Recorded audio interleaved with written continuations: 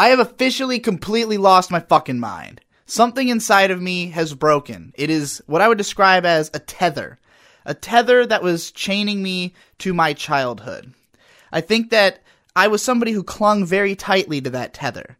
I really didn't want to be let go. I was begging, clawing, screaming, crying, trying not to have to be a fully fledged adult. But all of the tethers have broken, in a very literal sense. I've reached that point in my life where no one's looking out for me anymore, where it's all on me. And when you get to that point, you just hardline become a boomer.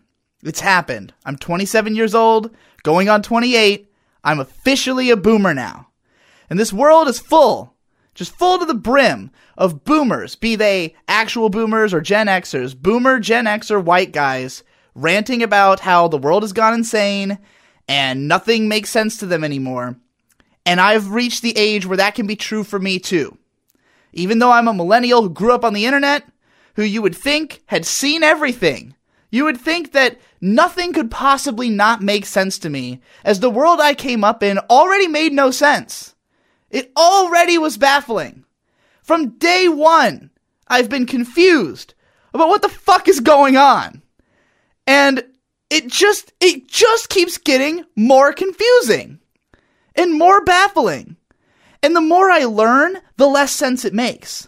They say that the older you get, the more you realize what you don't know, the gravity of what you don't know.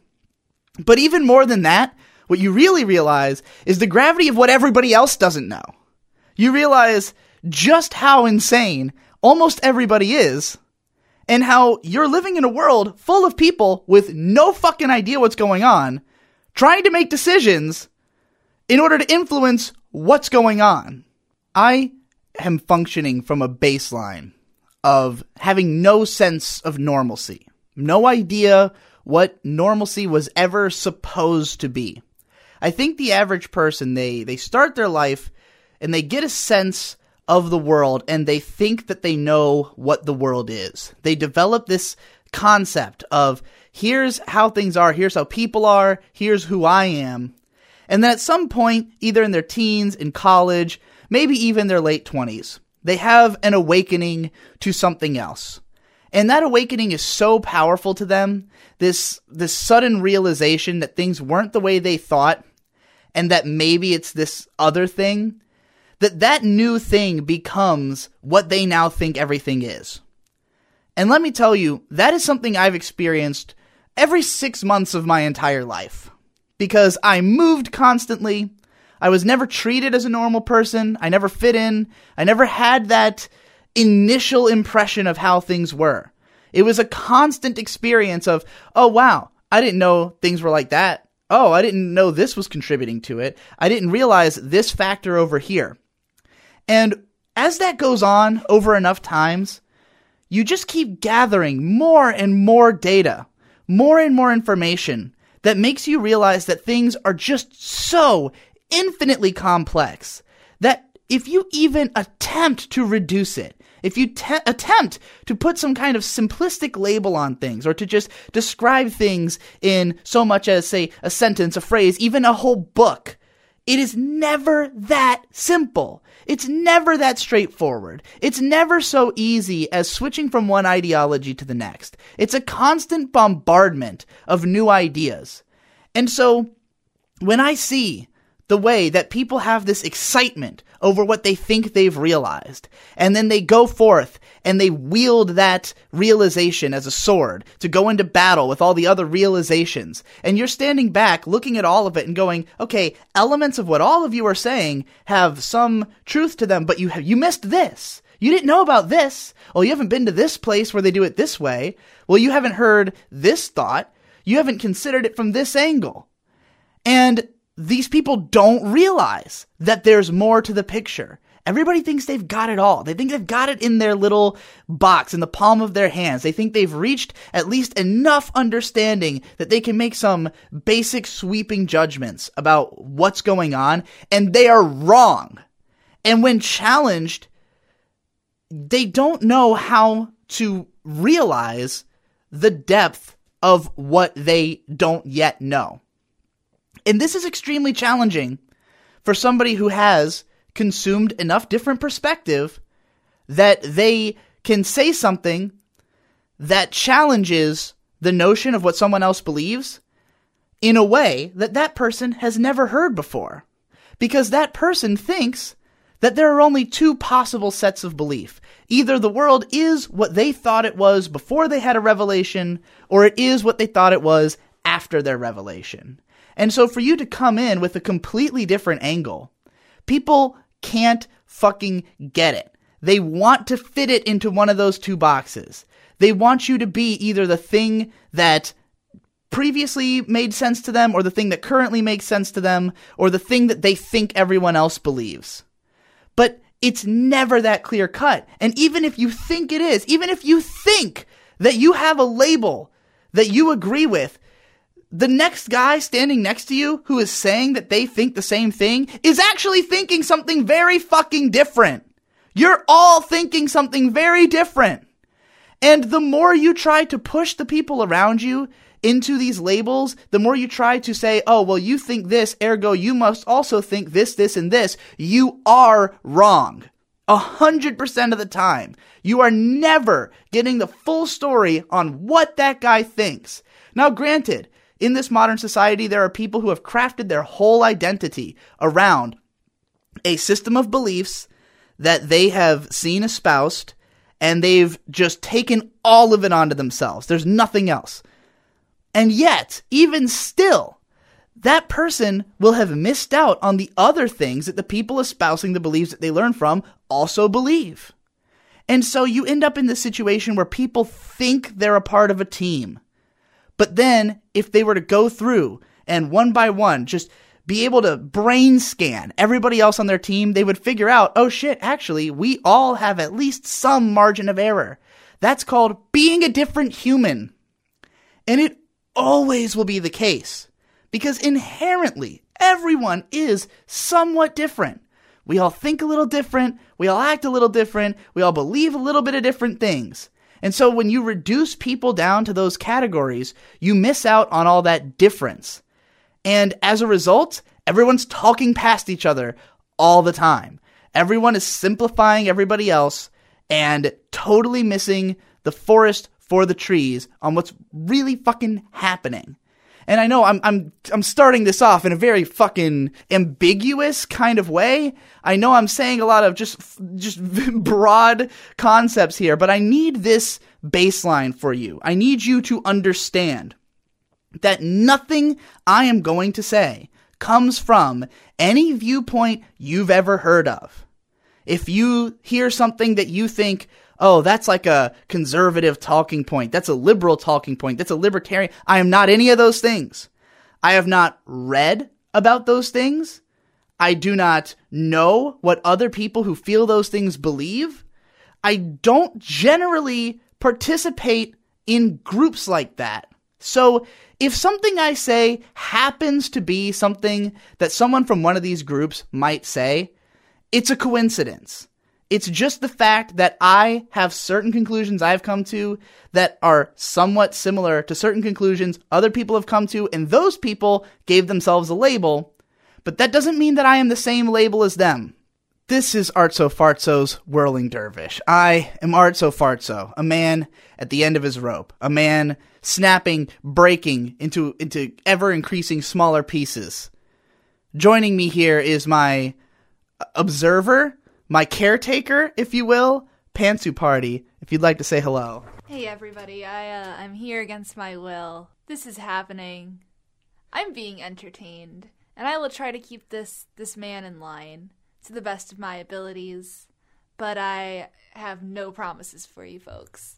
What you should expect from this podcast is what I would describe as writing in fast motion. I am pouring my stream of consciousness directly into this microphone. This is as close to just what thoughts inside of my brain sound like, because it's irreducible in a way. I can't quite take the whirling dervish of thoughts in my head and just plant that onto a page in a tightly written, concise thing without losing a lot of it. It's side tangents. It's always branching. It's always going in different directions. It might sound like the manic ravings of an insane person because that is exactly what it is. It is manic, complete insanity that is always churning inside my mind. And when I try to take that and put it into a tweet, when I try to take the end result of that train of thought and reduce that to just a sentence and then see the reaction to it, I realize that you have to take this journey with me because the level at which I can communicate perhaps is just not high enough. I don't think I can do this in writing and convey it to you in a way you'll understand. And I don't know how to be better at it because I've spent years and years, perhaps 2 decades, practicing writing, practicing being more clear, practicing trying to make sure that people completely understand me when I open my mouth. And the result of that has been so many countless scripts or videos or tweets or whatever that in my mind make perfect sense, and I feel like I couldn't be any clearer, and yet somehow can be interpreted so differently by different people that it makes me feel like, okay, well, I actually need 10 more tweets. I actually need an infinite amount of tweets. I actually can't ever stop because if even one person didn't get it, then I can't say that I completed the mission. I can't say that I completely did it right. And I know it's impossible. It's impossible for everybody to always get it. But I will fight the ocean till the end of time. I will just throw my fist at it because what else is there to do? What else is my life about? I realize that other people, maybe they can't relate to this feeling because they can go back to a normal life afterwards. You can get into an argument with somebody and you can reach an end point where you go, all right, well, this is over. I now have to go back to living. And sure, I have things that go on in my life, but I can't interrupt this sensation. There's nothing that is more meaningful in a way. It's like, me spending time with my fiance can distract me. I can pour myself into that and I can get pretty far away from this endless amount of thought. But this is my job. My job is to talk about the things I think about on the internet. And so ultimately, when I clock back in, it starts and it doesn't stop until I am miles away from it, until days have passed, because what the fuck else would I be thinking about other than this? It's hard to know where to begin. It's hard to know where to end. It's hard to know how to transition a thought into another because it's all interconnected. Everything in the world is a rich tapestry. All of it plays into each other. Every little thing, every little detail plays into the greater picture. If you erase even the smallest speck on a painting, it becomes a different painting. It reads different. All of those motions, they contribute something. Even if there's a lot of extraneous lines that were unintentional, it still accidentally creates more sensation in you as a viewer. You will always need every detail to get that picture. And so, no matter how much I go on, no matter how minute or how grandiose the things I'm saying are, they all are a part of the picture. And none of us can see this picture in full. Not only because it's so massive, but also because it's constantly changing. It's a GIF that just goes on forever. It's a WebM that has no time code because it just keeps going. And the only way it stops is when the universe ends. First things first, I'm going to tell you about the moment I realized that my boomerification was complete. It was when I finally did something that I used to have strong feelings about not doing out of a sense of defeat. And that defeat was the realization that I was going to willingly participate in society for the sake of my personal gain. I never wanted to mow the lawn. I hate mowing the lawn. I hate it in concept. I hate what it represents. Mowing the lawn has always seemed like the most pointless activity in the world to me because it is purely to look good for other people. Now, granted, I do think there are some people who would like to look outside and see a nicely cut lawn. And even I, after cutting the lawn, looked at it and went, you know what? It does look nice. Looks better than it did. I guess that's worth it. I guess that's worth pushing this fucking bucking bronco across my grass, holding this thing down that makes my hands hurt. My hands felt numb afterwards. This is literally something I've done maybe twice in my whole life. All right? My dad used to mow the lawn. You know why? Because my dad really cared. He really cared about making the lawn look good. He cared about making the house look good, and nobody else did. Nobody else in the family gave a shit. And he would tell us, he would try everything he had in his book of tricks to make us clean up. It wasn't just threats, because those didn't work. Because what can my dad do to me? I mean, he's not going to hit me. And even if he did, it wouldn't work. It would just make me hate him. He can't put me in timeout because what's that going to do? How's that going to change my mind? He would offer money. He would be like, I'll give you $25 to cut the lawn. And I would mentally log that and go, I guess I can do that in 3 or 4 days. And by the time I would even be considering it, I'd go outside and realize it was already done while I was asleep at 2 p.m. So he eventually hired a lawn crew. He realized that his 3 sons, all in their late teens to early 20s, were so unreliable that if he wanted it done, he was just going to have to hire a lawn crew. There was no bribery that could make me do it. Now, granted, here's my justification. That lawn was fucking huge. Gigantic lawn. Did I choose to live in a house with a gigantic lawn? Did I choose to have a life where there was going to be this task you have to do every weekend, waste hours of your time, which it took in order to mow this gigantic lawn? I don't need $25. I need 2 hours of comfort in my air-conditioned room, watching anime as I do. I didn't want to mow the fucking lawn. I knew it would happen one day. I wrote this story back in 2011 called Cyrano and Purple Steve. The first chapter is about this character who recounts the tale of how he had tried to refuse to mow the lawn over the years, and his dad would just hit him in the head and make him do it. So once he finally moved out on his own, he decided not to mow the lawn at all. And one day the lawn gets so long that people just start assuming nobody lives in that house, and they just keep throwing trash into the yard. And so it becomes a trash house. It just has trash all over the place. And eventually someone from the city comes and tells him, you have to mow the yard.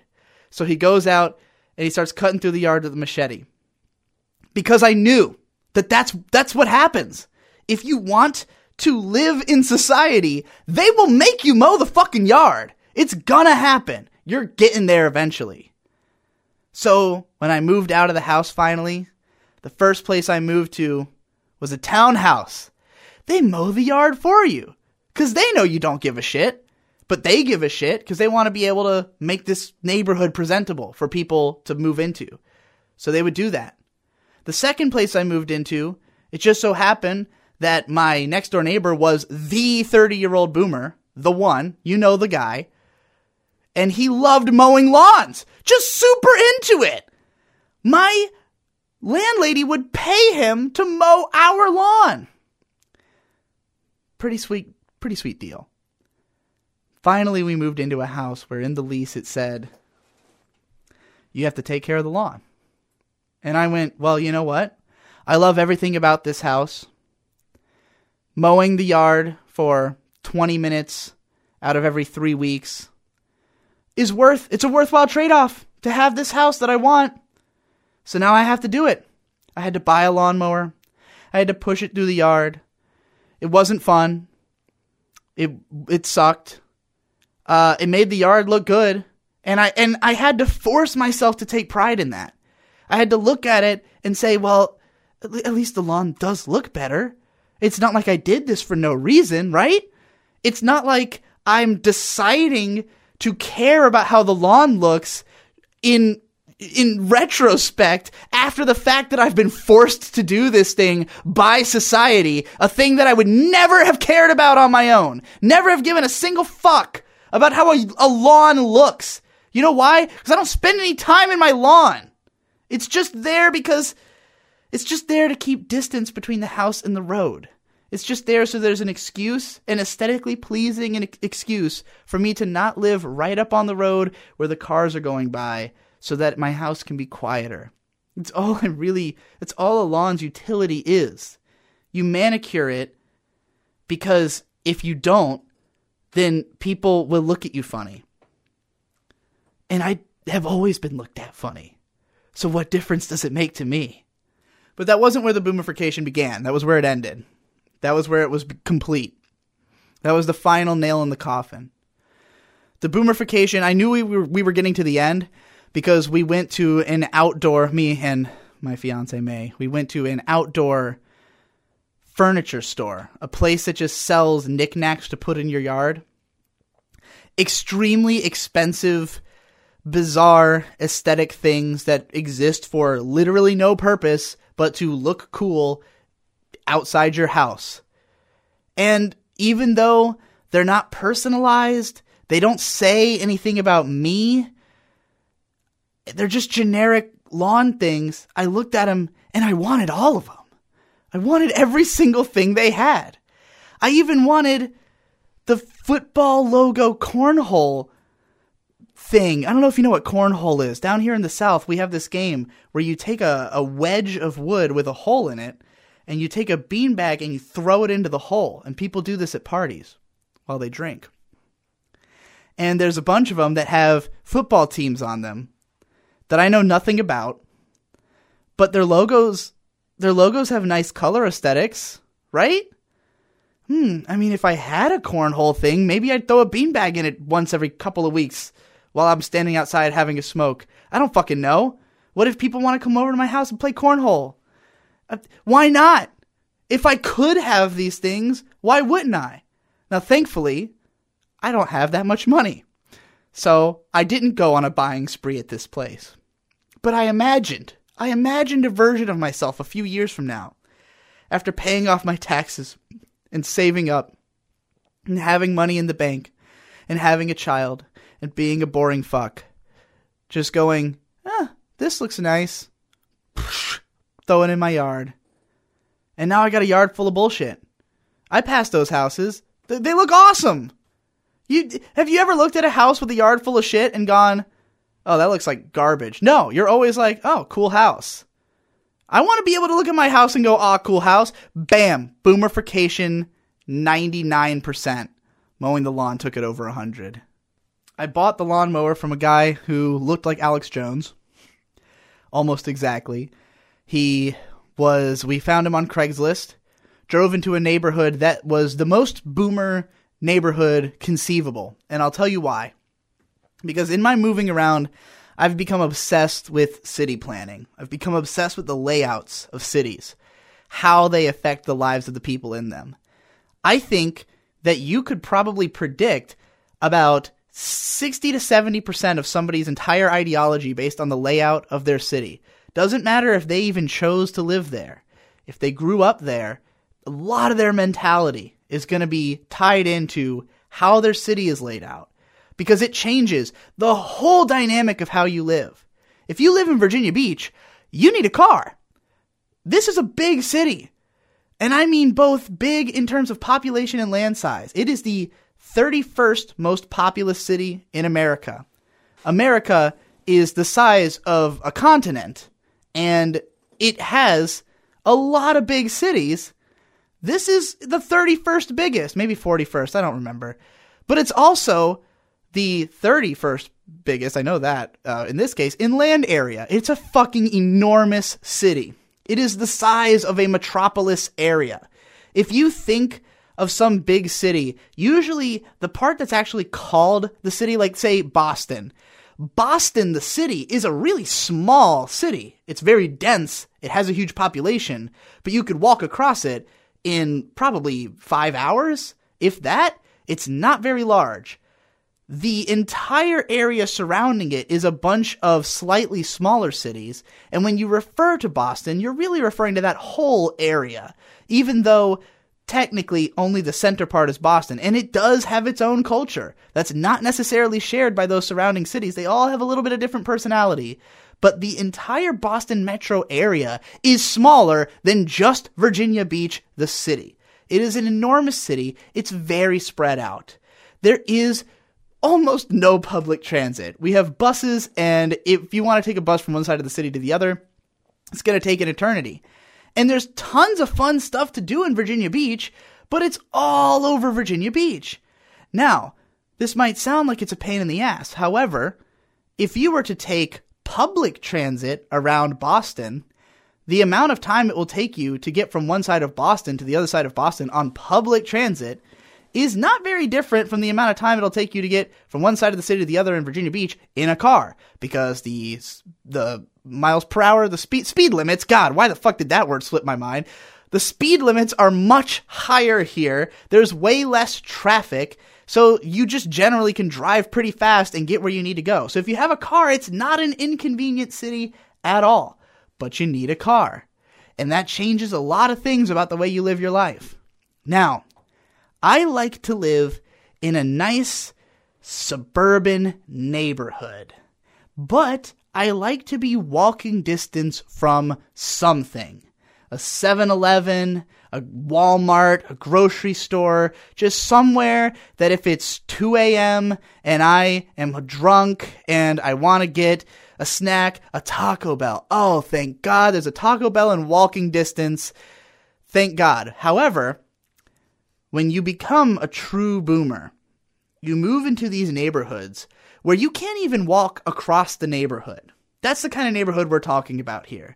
The kind where you get lost trying to get to one house, where there's just this endless labyrinthine roads that are just splintering off in all directions, and you enter and you feel like you've entered a town. I mean, you have. You've entered a neighborhood the size of the entire town of Braintree that I used to live in, except that the houses are so spread apart because everybody's got a gigantic lawn. Some of these houses are probably $500,000, except that there's a lot of houses in there that are the same price as maybe an apartment in the middle of the city. Why? Because you're not close to anything.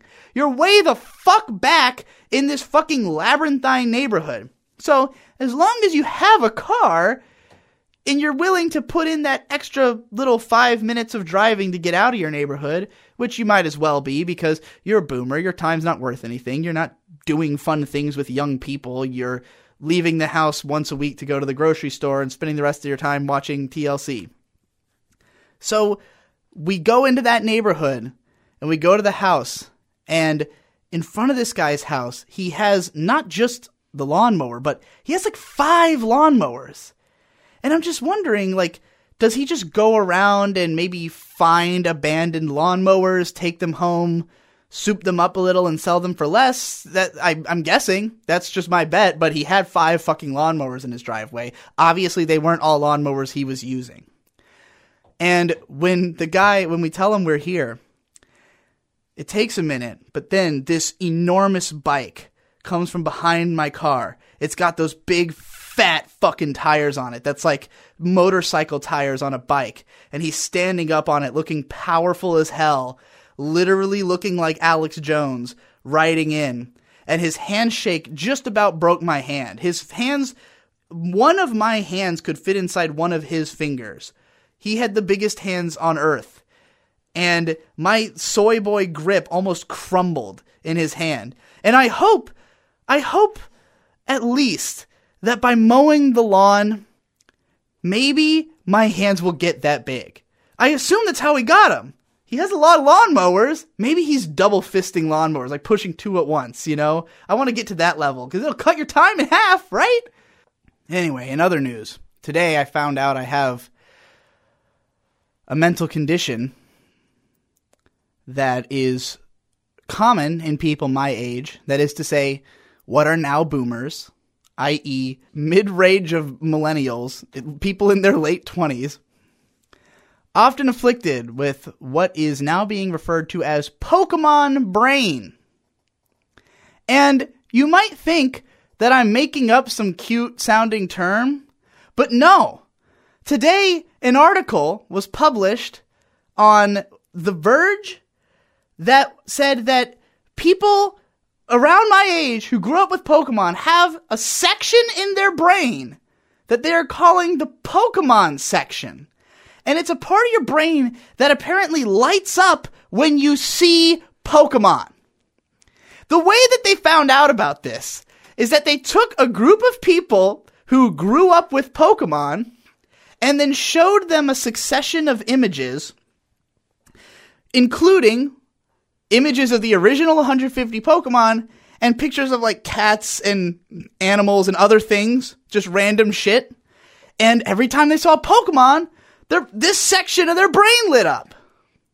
Now, I don't know if this is just the section of your brain that maybe lights up when you see anything you recognize, since there's a huge difference between a Pokemon and some random cat.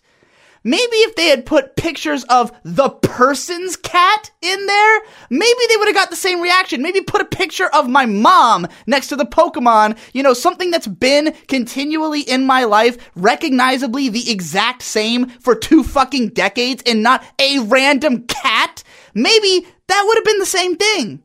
But whatever the case is, when I see Pokemon, my brain lights up. I don't know what to tell you. It happens. I know it's real. I know it's in me because I feel it. When I see a Pokemon, I feel that endorphin rush. And we're talking, I'm a man who had Pokemon on every surface that you could have an image on in my entire life. I was wearing Pokemon shirts, Pokemon pants, carrying a Pokemon backpack, a Pokemon lunchbox, Pokemon posters everywhere, thousands of cards, every fucking game. All I looked at for about 4 years of my childhood was Pokemon, and I've continued looking at it since. I have only made friends who are into Pokemon. I have only dated girls who are even more into Pokemon than I am. I have surrounded my life with Pokemon. And there's enough of us that's a significant dating pool. That's not difficult. If you are older than me listening to this, which, God, I don't even know how you live. I don't know how you've made it through the world. I mean, I guess after a few years of this, maybe I'll get used to it. But boomerdom is hitting me kind of hard, if you can't tell.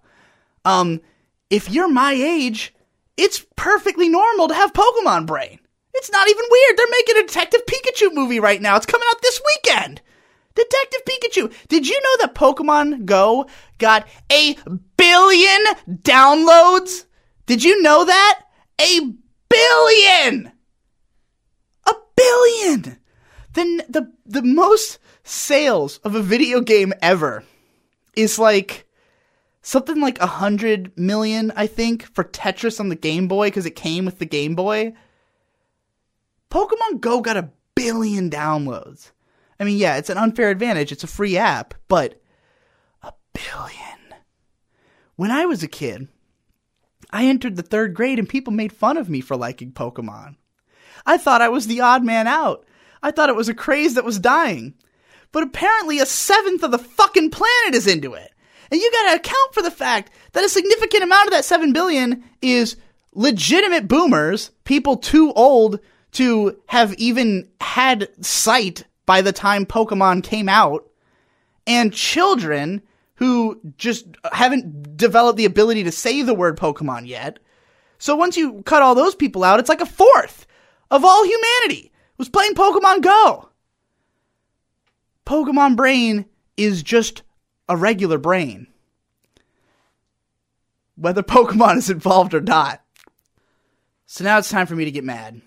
Now it's time for me to reject a lot of you poor bastards, because I have in my mind the biggest problem in the universe. Wage cucks. I've been arguing all day on every social media platform that exists about wage cuckoldry. And nobody gets it. Nobody understands. because they look at me and they say, Artso Fartso, you're an insane person. What can you possibly know about the world? Well, let me tell you. I had to learn everything backwards. I had to learn everything from the outside in. Nothing I know came naturally to me. Nothing I know came from I'm participating with everybody else and realizing things at the same time as other people, or, getting information from my peers or from my parents. I pretty much just was just there observing things, being confused about it, and then eventually hearing all the information everybody else had always known and going, wait a minute, but things weren't like that for me, but that doesn't align with what I've been doing this whole time, so why would that be true? And for example, the idea of the 9-to-5 work cycle. Now, my dad and my mom have both worked countless regular retail jobs, sales jobs, regular-ass jobs. Neither one of them has ever had a creative job. They've never done anything crazy outside the norm. My dad started off in the military. He joined the Navy, dropped out of high school, and then eventually, worked a bunch of regular-ass jobs, eventually became a salesman, and had some success in that field. My mom has worked every fucking service industry and retail job you can possibly name. And yet, neither of them ever instilled in me the idea that one day I was going to have to do that. They never made me think, oh, when you grow up, you're going to have to get a regular job. Because when I was growing up, I loved media. I would read magazines and go, I want to make a magazine. I would play video games and go, I want to make a video game. I would watch movies and go, I want to make a movie. And my parents would go, yeah, man, go for it. Why? Because they never did it. And they want to see that happen. Because they have no understanding of what it requires at all, or how fucking difficult it is, or how inadvisable of a career it is to go into. So what we're going to talk about here is what would have been a Dunning-Kruger effect if it hadn't worked. Because I just went my whole life thinking, I can do those things. I can just go make art. Why not? What's stopping me?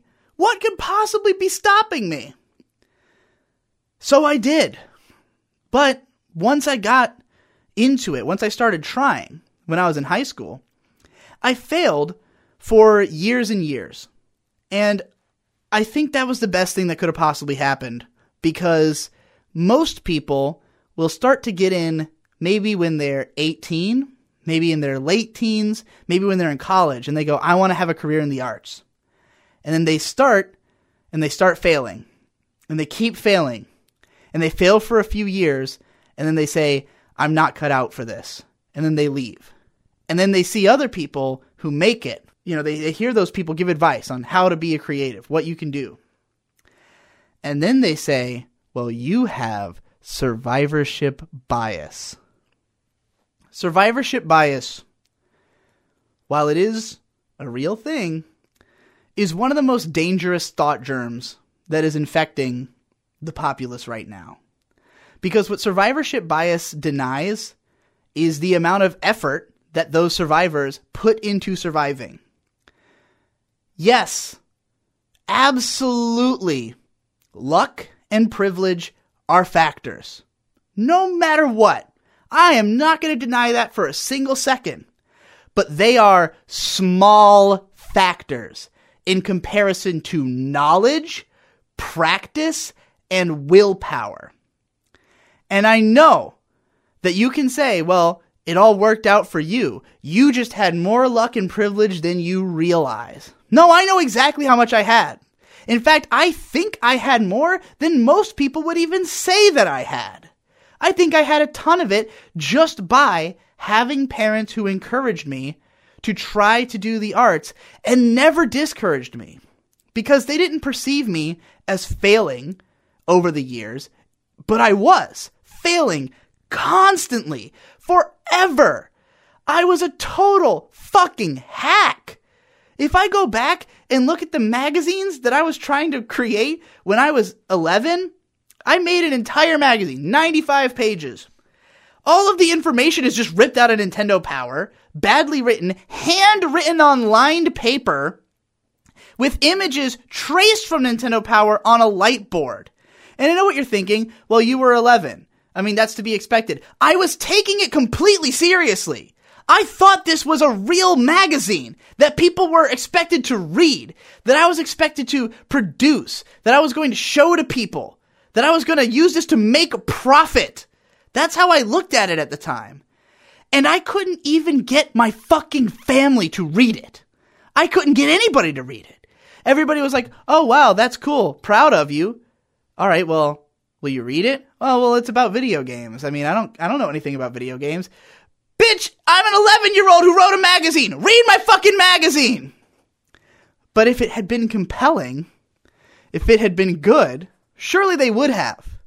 But if some kid handed me 95 pages of scribbles and in completely illegible handwriting, I would be like, well, you can read it to me. If it's my kid, any other kid, I'm going to be like, this looks like shit. I don't want to do that. Obviously, it was a failure. And I continued to fail. I continued creating things that sucked. And I did it on the internet.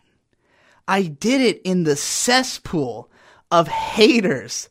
I was 14 on forums trying to hawk my fan fictions to people who were mostly in their late teens and early 20s. People who were fucking ruthless with me. Who were just like, you fucking suck. And no, they were not constructive. They were not helpful. They were just like, fuck you, get out. But it never made me want to stop. Because I just wanted to do it.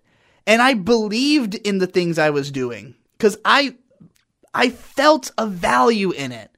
And even if that's something that nobody else was going to be able to feel, I truly don't believe that there is such thing as inherently bad art.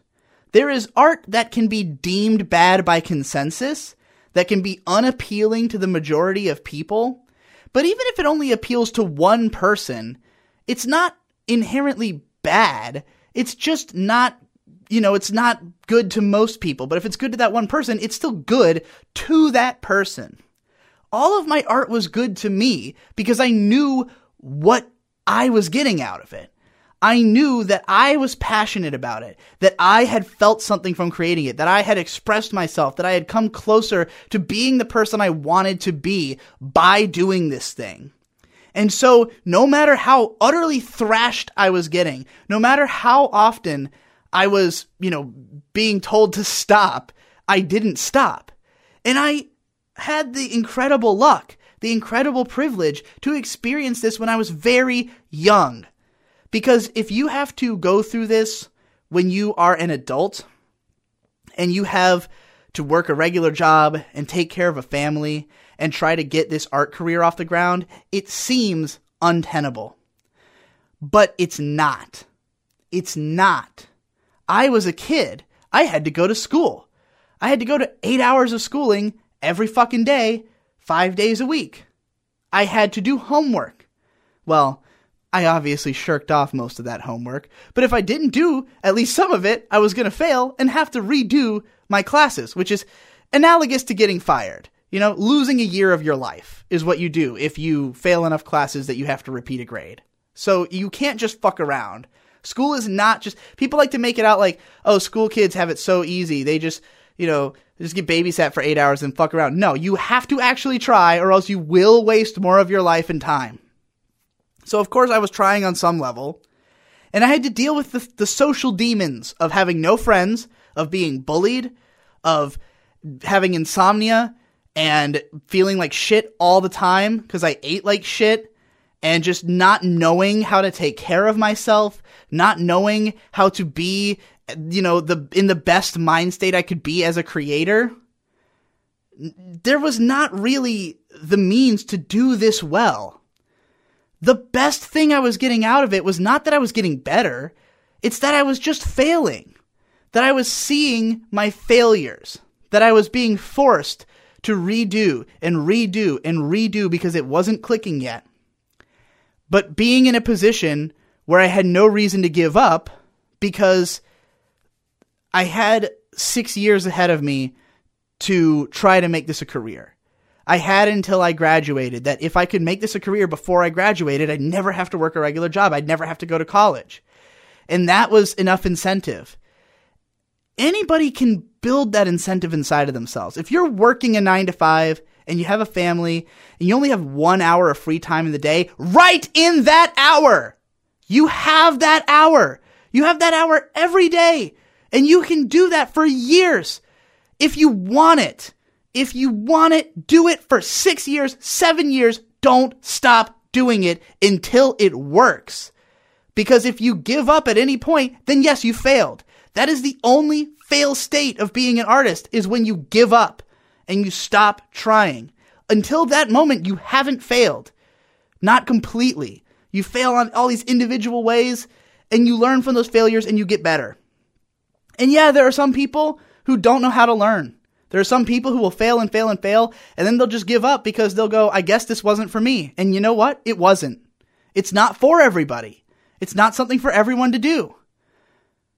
But if you care enough that you feel like because you gave up, your soul is dying, if you feel like you will never be happy without doing this, you owe it to yourself to keep trying. And if you do find happiness without needing to do it, there's no need to do it. If you become happy and you become a regular person and you just do a 9 to 5 and you have a family and that's enough to satisfy you, there's no fucking reason to do the arts. It's only for people who can't live another way. That is the purpose of it. But that can be you. It's just harder and harder the older you get. But if you give up, that's on you. So, I failed and failed and failed all through high school. I wrote blog post after blog post. People made fun of me. People ripped on me. My writing sucked. Eventually, there were enough people. Eventually, I got to a point where the writing was just barely good enough. That there were some people who were like, oh, I see the spark in this. I see how this could be better. But if you just fixed this. And I would go, oh, that's the problem? No, fuck you. That's perfectly fine. And then I'd read it back 3 days later and go, or the seed would sit in my mind of that criticism. Like one time, someone was like, if you corrected the spelling errors in your posts, they might be readable. And I was like, fuck you, I don't need to spell check my posts.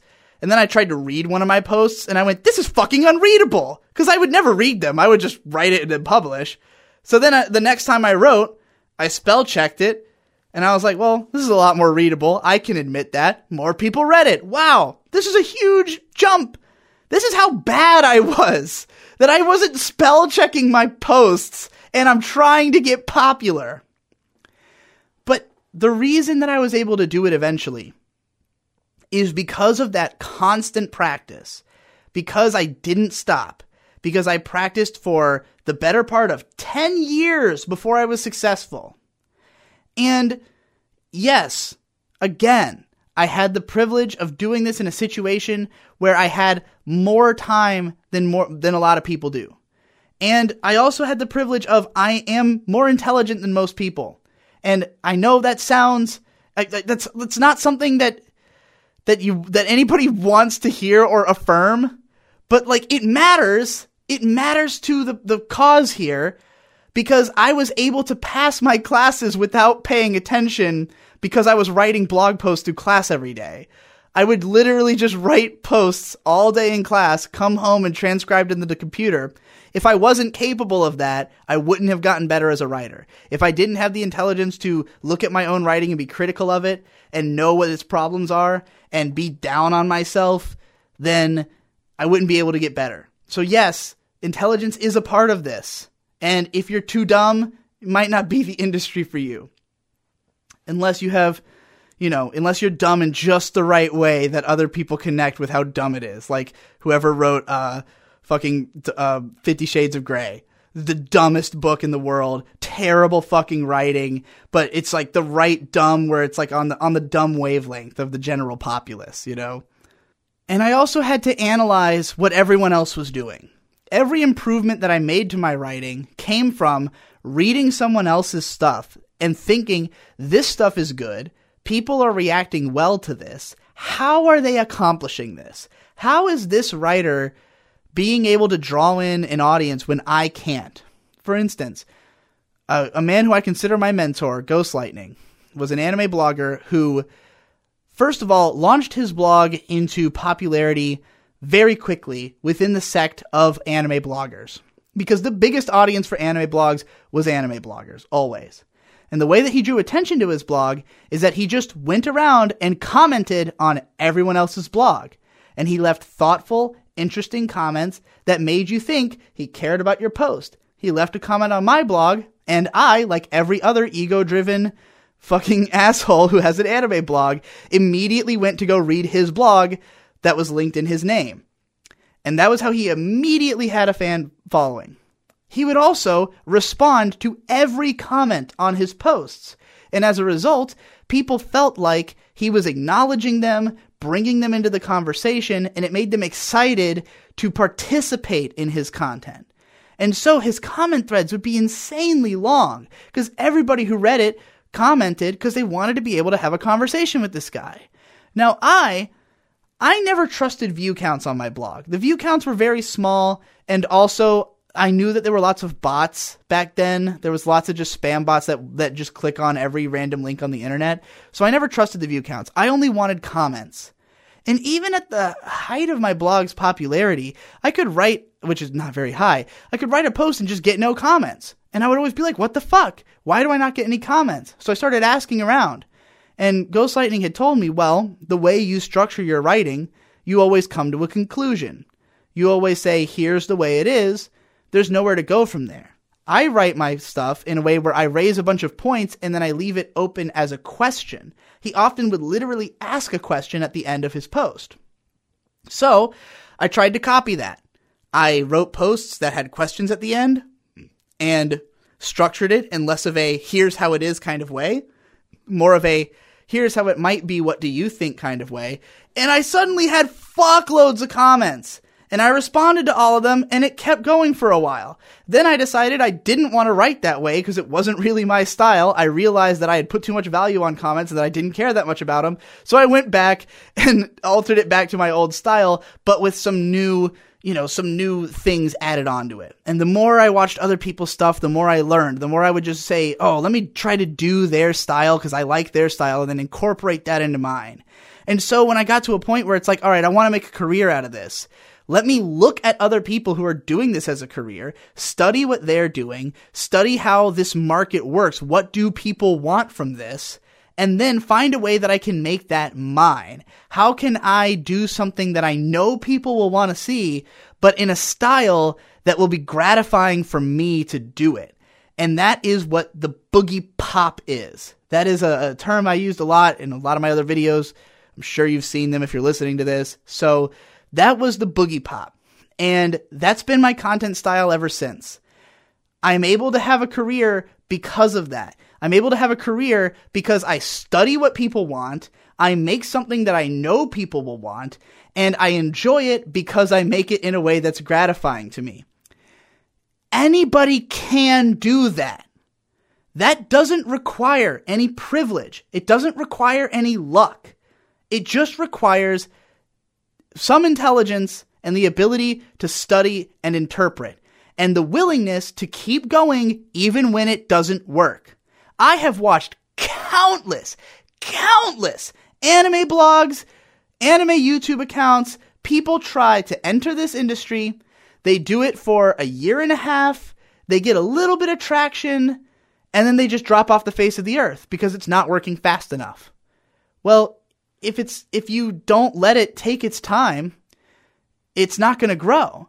It's not going to be that easy. You're not going to get it right on the first pass. I was writing my anime blog for 7 years before I started my YouTube channel. No one was ever reading it. It was never more than like 100 views a post at the height. It was a small blog, and I was trying something different all the time. I would change the whole layout of the site. I would change my whole writing style. I would change the post frequency. I was just rolling the dice over and over again. Will this work? Will this work? Will this work? And then one time it started to work, but I just didn't enjoy it as much the way I was doing it, so I switched to something different. So I did that again in my YouTube channel. I found a strategy that I thought would work, went with it, it did work, grew to a certain point, and then at some point I got tired of doing it. I was like, I quit. This is my job. I quit. I'm going to now do a different but similar job. And a lot of people stopped following me. My view counts went from about 70,000 a video back in the pony days, really closer to 40,000 on the back end because I had already made major changes to my style in the middle of it. But then it went from that to about 2,000 views a video. This is quitting your job. This is quitting in such a way that you're taking a consistent revenue stream and turning it into a significantly smaller revenue stream. And I lost certain patrons along the way. I had my Patreon back then. It wasn't catastrophic right from the get-go, but eventually a lot of people left. So basically I was starting over. And again, I started rolling the dice. My initial anime videos didn't get any views. 2,000 views. 2,000 views. Then I lucked out with my SAO video, my original one, 20,000 views. Even to me at the time, that was not much because I had videos that were so much bigger. And it took until I made Why Good Anime Is Hard to Make, which got 75,000 views all at once. It was like a, pseudo-viral hit. Now people care about me as an anime voice. Well, that means that every time I roll the dice, there's more eyeballs on it. Every time there's a little bit higher odds that it's going to work this time. And I kept doing it until something clicked. Something blew up. Some video worked. And then the view counts went up. The sub count went up. The Patreon went back up. I've started a new job. I've created another job out of the ashes of my previous job. That didn't take luck or privilege. It took knowledge. It took willpower. It took a lot of risk and guts and rolling the dice over and over and over again until something worked. Not giving up. Now, there's a chance I could have made that switch and it never would have worked. It's possible I never would have gotten popular as an anime YouTuber. What would I have done then? Well, probably I would have kept trying. I would have just kept switching things up. Maybe I would have run out of money, and then I would have had to get a regular job. But I had already gotten a regular job to launch this career in the first place. I got a job at Target so that I could buy the equipment I needed. I got that job so that I could, have this regular revenue to pay my rent to my dad, because I was living at home, but he was charging me rent. I was paying rent and working a regular full-time, very physical job, and I am not a physically fit person, so it was very exhausting for me. I would come home totally dead tired, and I would get immediately to work on a video. And I would put out 2 videos a week that were completely scripted, completely edited, and I wasn't nearly as fast back then as I am now. It took a lot more thought. It took a lot more time in the audio bay. It took a lot more time for me to put together clips. I didn't have a set formula for it yet. I didn't have this figured out. But I was so determined that was all I did was go to work and then come home and then work on these fucking videos. And it was fucking exhausting. And I would break down crying because I was in so much pain. It fucking sucked for a while. And I wrote a bunch of sad boy music about it. But then eventually the videos were doing well enough that I was making YouTube ad revenue. So I asked to have my hours cut so I could put more effort into it. And then when I put more effort into it, I was able to get videos out faster, to have a closer communication, a faster communication with my audience so I could figure out what they wanted even more. And I was able to keep pumping this thing up until I could just leave my job. And then it kept building on itself, And so it was never just the opportunity. And the opportunity is, again, it was there. But to suggest that you can't work and have a family and work at this thing for that whatever small amount of time, maybe it's only an hour a week, whatever the case is, you have some time and you just need to fail forever until it works. But you can't say that it's not something that anybody could do. Anybody could do it if they have it in them. If it's something that you have the ability, if you have the willingness, for a lot of people, they might think they want it until they fail for a year and then they realize that it's not exciting for them anymore. In that case, it wasn't for you.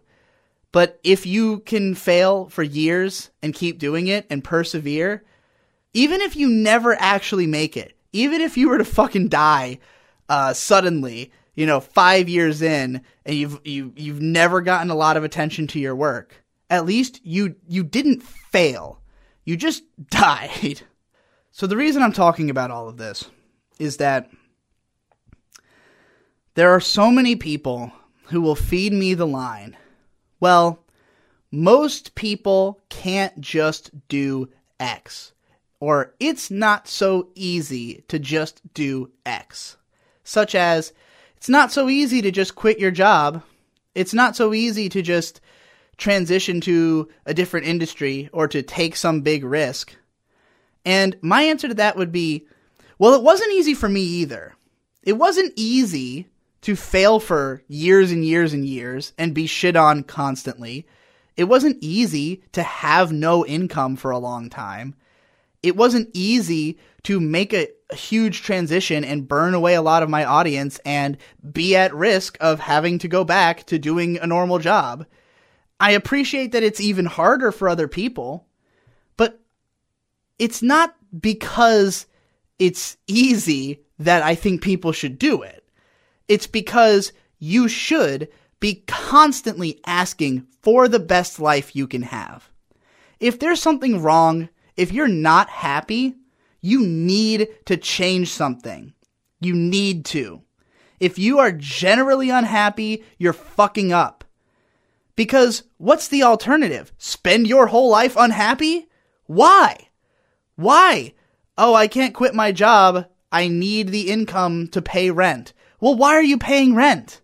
Why are you bothering? Why are you on this fucking earth? Why are you bothering to be alive every day if you're just miserable?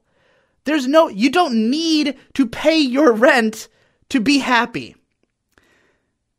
Now, if you have decided that there are a certain set of parameters you require to be happy, let me back this up for a second, all right? Let's assume that you are a monk. A monk is somebody who goes up to a monastery in the mountains and does not engage in any of the worldly pleasures that you and I know. They do not consume any animals. They try to not use any resources, basically. They try to minimize their impact on the world as much as possible. And what do they spend their time doing? Meditating. They spend their time achieving clarity of mind and oneness with their surroundings. Anyone can be a monk. Anyone can do that. You can reduce what you do into just surviving. And you can find happiness in that. It is possible. Monks are proud of themselves. They are, they probably don't believe in things like pride, but, they have achieved a state of being that is not negative to them. They are doing it with purpose. And that is all anyone needs to be happy, is purpose. That is the number one thing. It's not money, it's purpose. If you need money to achieve your purpose, then money gets involved. So, what is your purpose? What are you going for? Now, if you feel that in order to achieve happiness, you need to have a house, a car, a wife, then you have to make decisions about how am I going, what can I do that will allow me to have those things and will be worth doing in service of those things. If you have a job that's working you 80 hours a week and you have, let's say, a wife and a kid and you live in a house in the suburbs, ask yourself at the end of the night, is this worth it? is it worth working 80 hours a week to take care of this family and provide for them the kind of life that I think that they deserve? And if the answer is yes, you're doing it right. There might be some difficulty. There might be some struggle. There might even be some suffering. But if you can go to bed and say, I'm doing all this and I feel good about myself because I'm doing what I think is right to achieve the life that I think I want, then you're fine. Now, granted, you might, be able to make some plans on how to make the situation better, make it so you don't have to work so much, make it so that you can, provide even better for those people. But if you're in a position where you feel as though the amount of work you're doing is justified by the reward, then you are living as a human should. If you find yourself in a position where you feel like your job's not worth it, where you feel like, man, the amount of happiness I'm achieving from what I am doing is not proportional to the amount of suffering that I'm enduring. If the suffering is greater than the happiness, you're doing it wrong. Yes, go quit your job. It's going to be a huge risk. It's going to suck. But you are not getting anywhere by staying in stasis. You're not getting any happier. Now, if there's maybe some big promotion you're going for and you're just like, oh, I just got to grind it out for 6 months, and once I have that promotion, it'll all be okay, then that might be fine. That might be doable. But if there's not a light at the end of this tunnel you're going down, you need to fucking back up out of that tunnel. You need to get, you need to find where the path splits. Where does this lead to oxygen? You can't keep going down a road that is more trouble than it's worth. And I think that there are so many people who just are like on autopilot. They don't think that they can change it. They don't think that they are capable of finding a life where they'll be happy. There's no reason that you should be incapable of that. You just haven't found it yet. I have a motto that is completely slipping my mind right now, but it goes something like, if you haven't figured out how to make everything work, you're not done trying. Don't give up at any point. If you find yourself in a position where things aren't how you want them to be, you need to be trying something different. You always need to be trying something different. And this has worked for me. It's something that every time I find myself in a position where I'm like, this isn't cutting it. There's something wrong here. Something has to change. I am willing to take a big risk. I am willing to make things shittier for myself in the short term to make them better for myself in the long term, because that will give me the drive to push through that era, to push through that part that sucks. When I moved into the house in Boston, I just didn't have enough money to feel comfortable. I had moved into a house that was fairly expensive on the basis of the idea that I was making a certain amount on Patreon and that amount would keep going up. Instead, that amount went down, and my down payment on the house was a lot greater than I expected, and it put me in a really shitty spot. So that August, in order to get myself out of that, I decided to do a video every single day, all month, as a big publicity stunt. It kind of paid off, not as much as I kind of hoped it would, but I was able to push through that, which is basically putting myself in a shitty place, because doing a video every day fucking sucked. It was miserable, but I knew that the light at the end of that tunnel is, this will mean that I will have less financial problems, and it was worth it. But if it had been a position where I was going to have to do that for the rest of time, if I was in a position where in order to afford the living situation I was in, I would continually have to make a video every single day, that's not worth it. It's not worth living that life. And when I hear YouTubers complaining about how, oh, you really got to put out a video every single day or else your revenue goes down, I'm like, well, how much fucking revenue do you need? Like, what? You can do this job in a way that doesn't require you to work yourself to death. You need to find another way. I'm fucking especially tired of rich assholes on YouTube complaining about their YouTube jobs. Like, I complain about YouTube because I think it's interesting and I don't do it that often.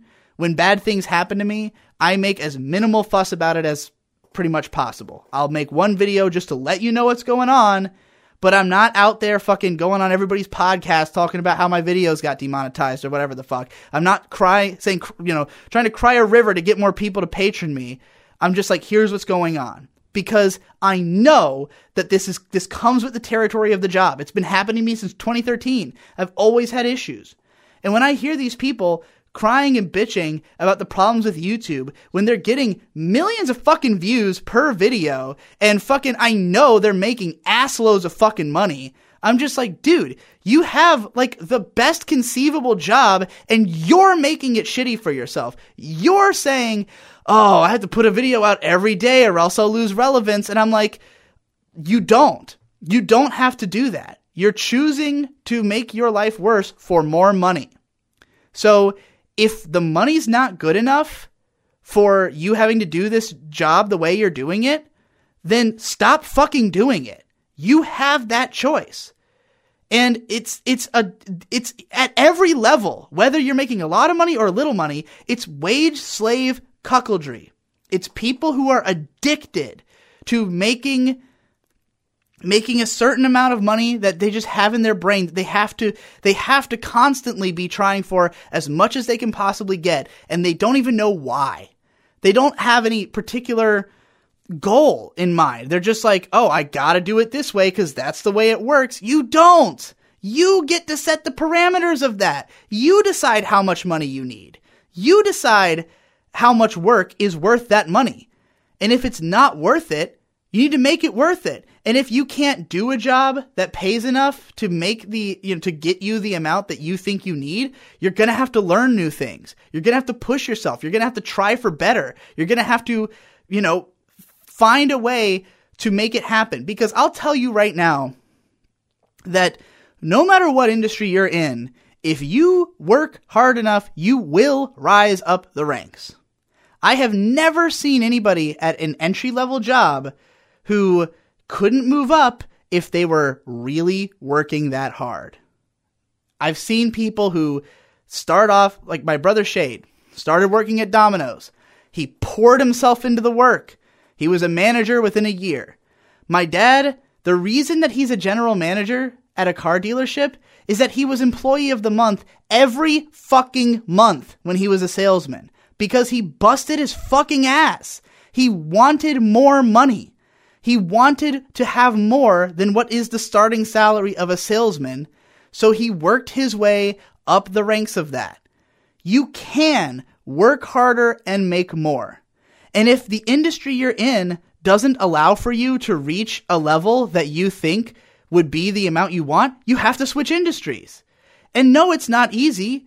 You might have to learn new things. You might have to go to school and do your job at the same time. You might have to work 2 jobs and go to school, but you can't let yourself stay in the stasis.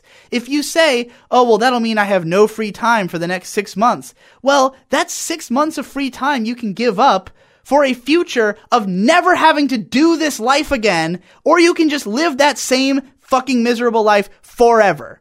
What's your choice? You have to make the choice to do the risk because you can't let yourself go on living shitty forever.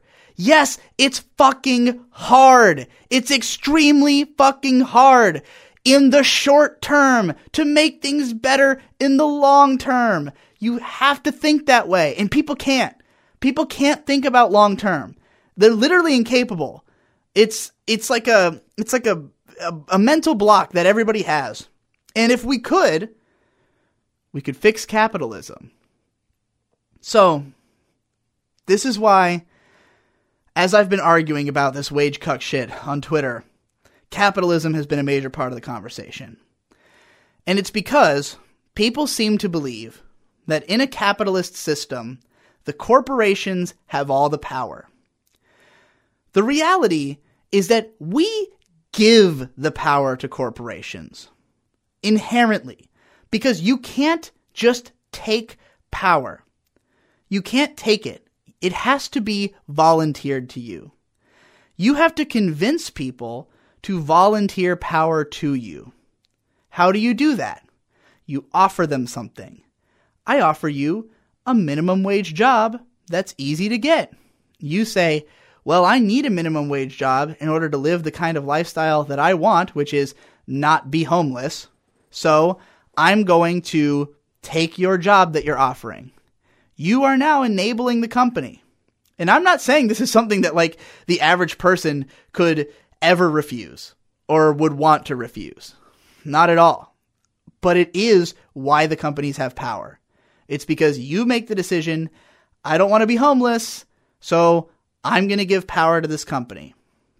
Now, if that company slashes their prices in half on all their goods because they outsource all their stuff to China, and you say, I don't want to pay twice as much, I can't afford it, I got to buy the cheapest one, then you're empowering that company to do that practice. I recorded a rant about this earlier, but I ended up throwing it away, about McDonald's, and how McDonald's developed such a bad reputation in the late 2000s because of Super Size Me, because of just being the butt of every joke that exists, because of their just the shitty fucking, the stores look like shit, their food is shit, they cut corners on cost everywhere possible. Eventually, the public perception of McDonald's got so bad that they started losing money a lot. McDonald's was soaring downhill. Because you have to understand, the operating cost to run McDonald's is pretty fucking high. You can't just, you might think, oh, well, they have restaurants everywhere. They must be the most successful.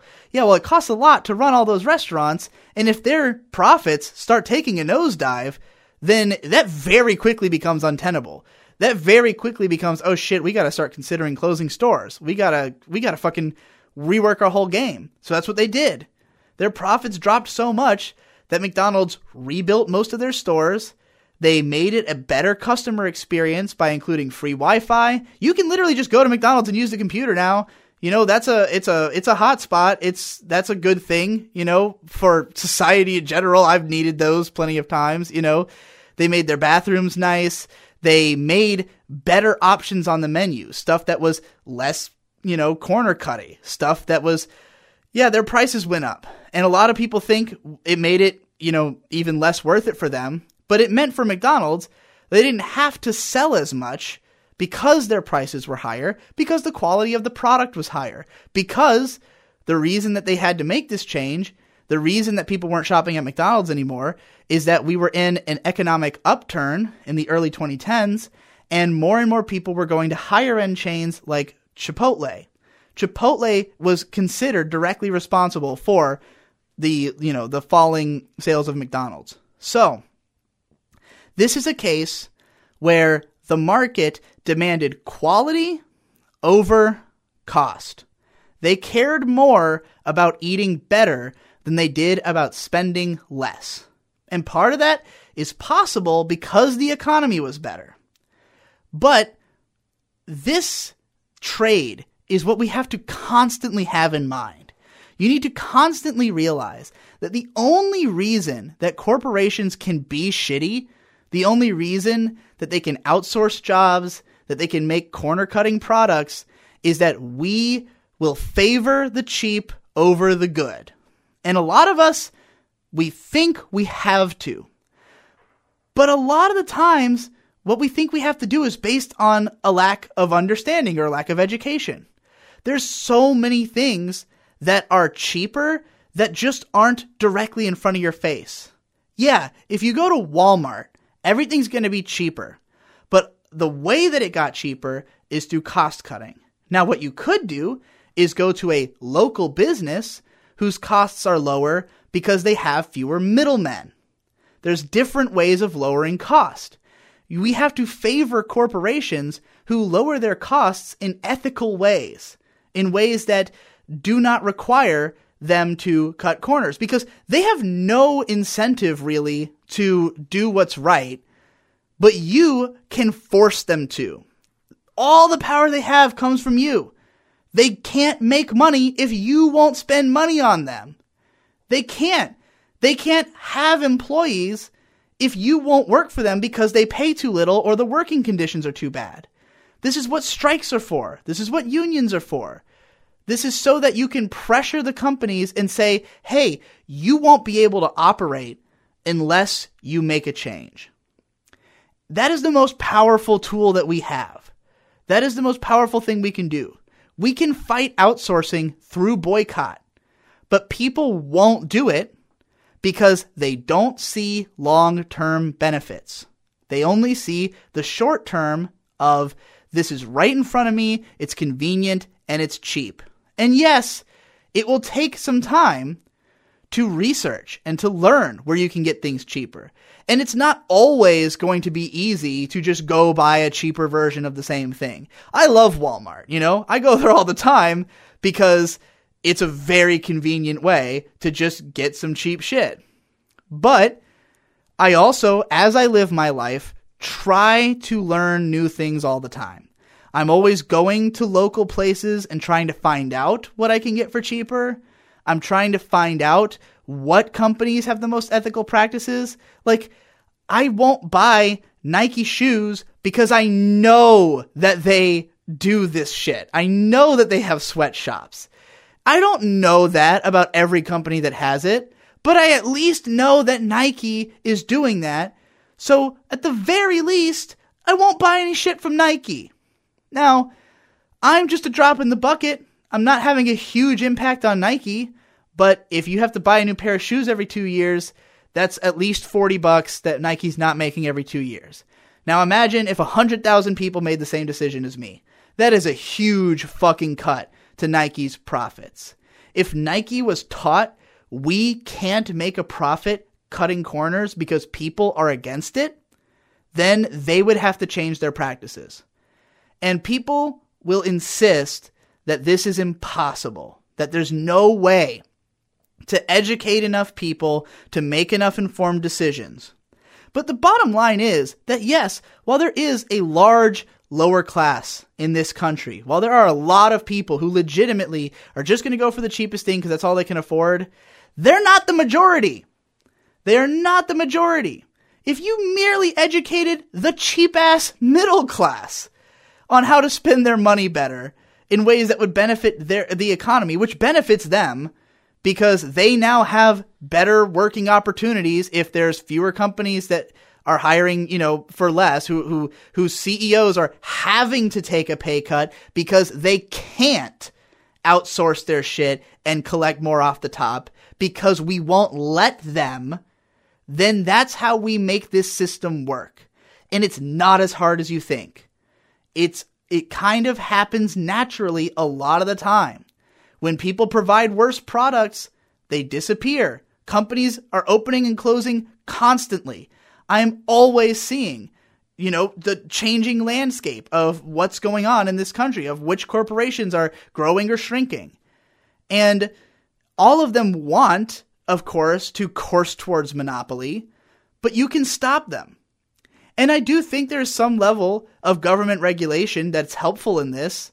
I think that we're in a position right now where some of the social media platforms are forming monopolies. Facebook, is shutting down competition through predatory buying. And we have laws against that. And the only reason that those laws aren't being exercised is because boomers are running the country and they literally don't understand technology. They don't understand the repercussions of what a company like Facebook's doing, which is evident in Mark Zuckerberg's talk to Congress. So, there's some problems just in the fact that our system is broken on basically every level. There's chinks in it everywhere. And the more chinks there are, the more damaged the overall picture is. But the answer to fixing all this is not a total overhaul of the system. It's piece by piece caulking the cracks. Hashtag caulk the cracks. Just one by one, when you see a decision you can make for the better, make it. Don't buy Nike shoes. There's your number one. Just don't do it. Just buy other shoes. Other shoes are better anyways. Buy shoes that are made in America. They will last longer. You won't have to buy shoes as often if you buy shoes that are made in America. Or, if you really can't afford it, buy secondhand shoes. Buy shoes that aren't making any profit for the company. if you don't support the practice of a video game company, for instance, which a lot of people I know will resonate with a lot of you, don't buy their games firsthand. Buy it used. If it's got a pay-to-play system, if it's got always on DRM, don't play the fucking game. You don't have to play every fucking game. There are thousands of games you can play. You don't need to play the game that you disagree with the industry practices of. You also don't need to report on the game. You don't need to make videos about the game. You don't have to do any fucking coverage. You can shut them out. You can do that to any corporation. You can say, fuck you, change your practices. That is how you fix capitalism. Anyway, that's the main thing I wanted to rant about in this. So this has been the first episode of Artso Fartso's Whirling Dervish podcast. I hope you enjoyed. I assume it will be like this every time. I record this standing in my underwear, full of passion, making strange Zen gestures as I do my outro. Thank you to the lovely Pantsu Party for being my audience. The audience to what at first was apparently a stand-up show and then became a political tirade. How do you feel? It was definitely entertaining. Well, that's the best review you could ever ask for. So let me know what you thought about this. Both your thoughts on the actual points I made and your thoughts. I wanted to touch my phone twice. And your thoughts on if you like this podcast, if you want to see more of this, because I have all this stuff exploding out of my brain. You know, I could go listen to Dick Masterson, I could go listen to Joe Rogan, but those dudes are old as fuck and they don't know about all this extra shit that I have to deal with as a millennial who's becoming a boomer. They don't have Pokemon brain like I do. So, you know, I'm just the voice of the next generation of boomers.